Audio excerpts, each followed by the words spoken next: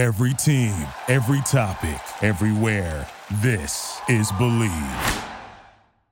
Building community is central to the human experience. Welcome, neighbors, to Hometown Earth, the podcast that brings a down-to-earth approach to all of your sustainability questions. I'm your host, Lena Sanford, here on the Believe Podcast Network, the #1 podcast network for professionals. Here, we believe that everyone can change the world. Do you believe? I'm a Midwest gal with big dreams to discover what it takes to reduce my impact on this beautiful place we call Hometown Earth.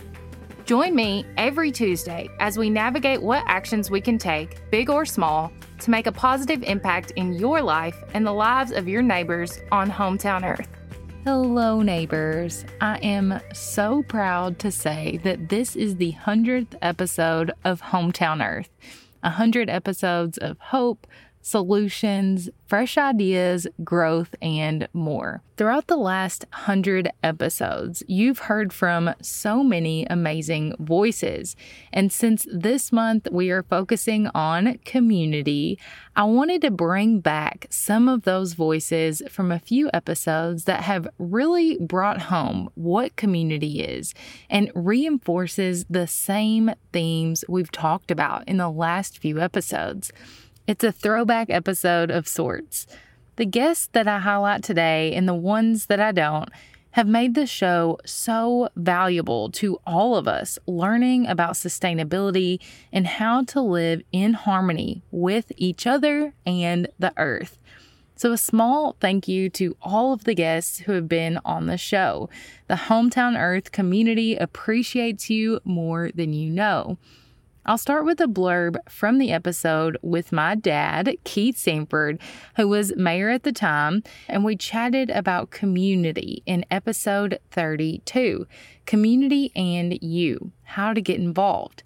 And of course, I'll link these episodes in the episode description so you can easily go back and listen if you missed them before or are just joining us.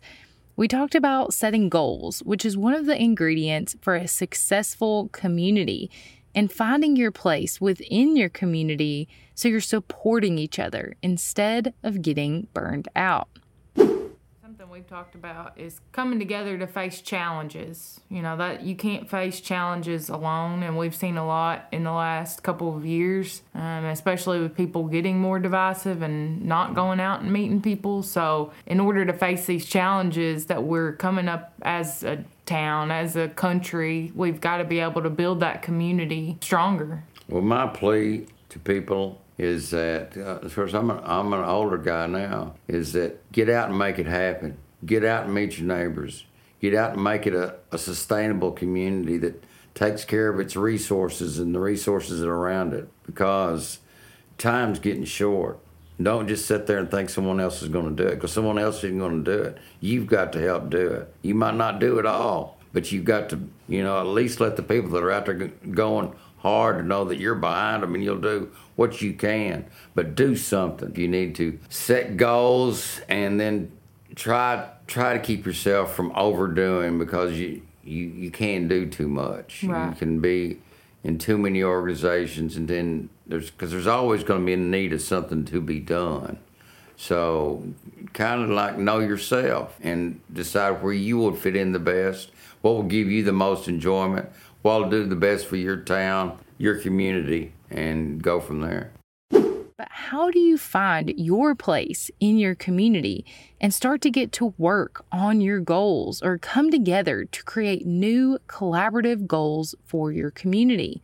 In another clip from episode 37 with Neha Desraju from the Sunrise Movement, she shares how organizing in your community can start to create the bonds of community that are necessary for protecting each other and reaching bigger goals like climate action.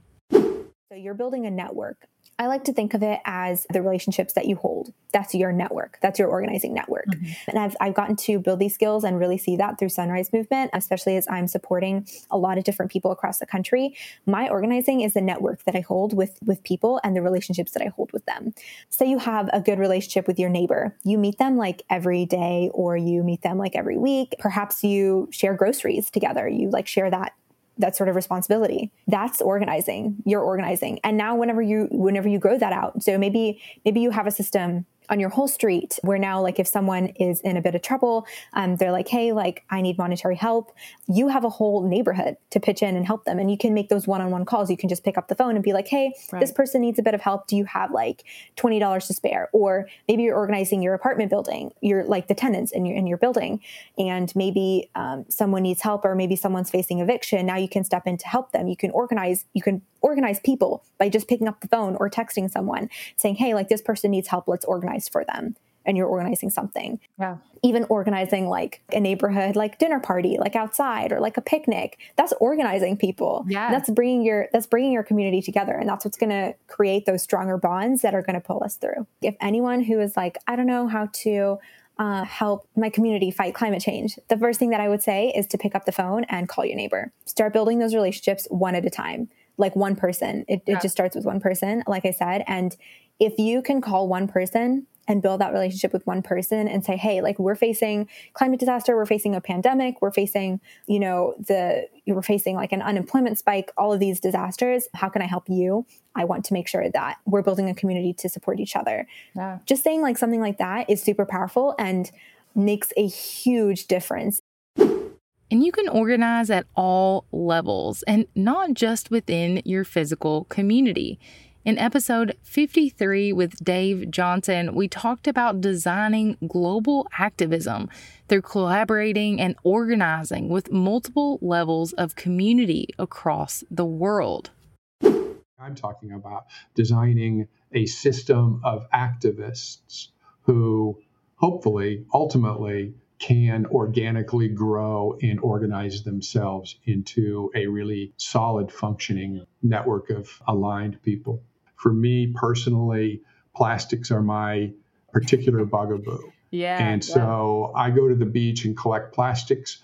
I know that that's not going to affect climate change, but what it does is it puts me in the company of other people who are like-minded, who we can collaborate with. Right. And so that's at the individual level. At the next level, you can call the organizational or meta level, I want to teach these groups of people ways that they can network with one another, develop teams, and share their interests globally. So I have an example in my book where kids who are collecting plastics in California are in touch with kids who are collecting plastics in Indonesia.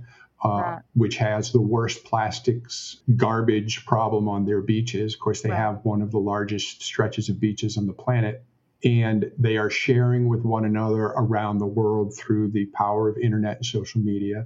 And then go up one more level and apply design methods and design thinking at a strategic level where large numbers of people can come together and organize their voice to create the sort of power in numbers to then bring to bear on any number of governments or corporations to effect change. We also talked about the transfer of knowledge within communities and from generation to generation. So I highly recommend going back and listening to that episode. But just as we have the immense comfort of knowing that if in our own local neighborhood we can't find community, we can look to our global community and find what we're looking for, there's also the immense responsibility of knowing that we should be the ones someone else can come to for the same. We are at a point where we need to come together as a community and save each other, which will work in tandem with saving the environment. Building community is central to the human experience. It allows us to come together, to raise our voices as one, and demand change collectively.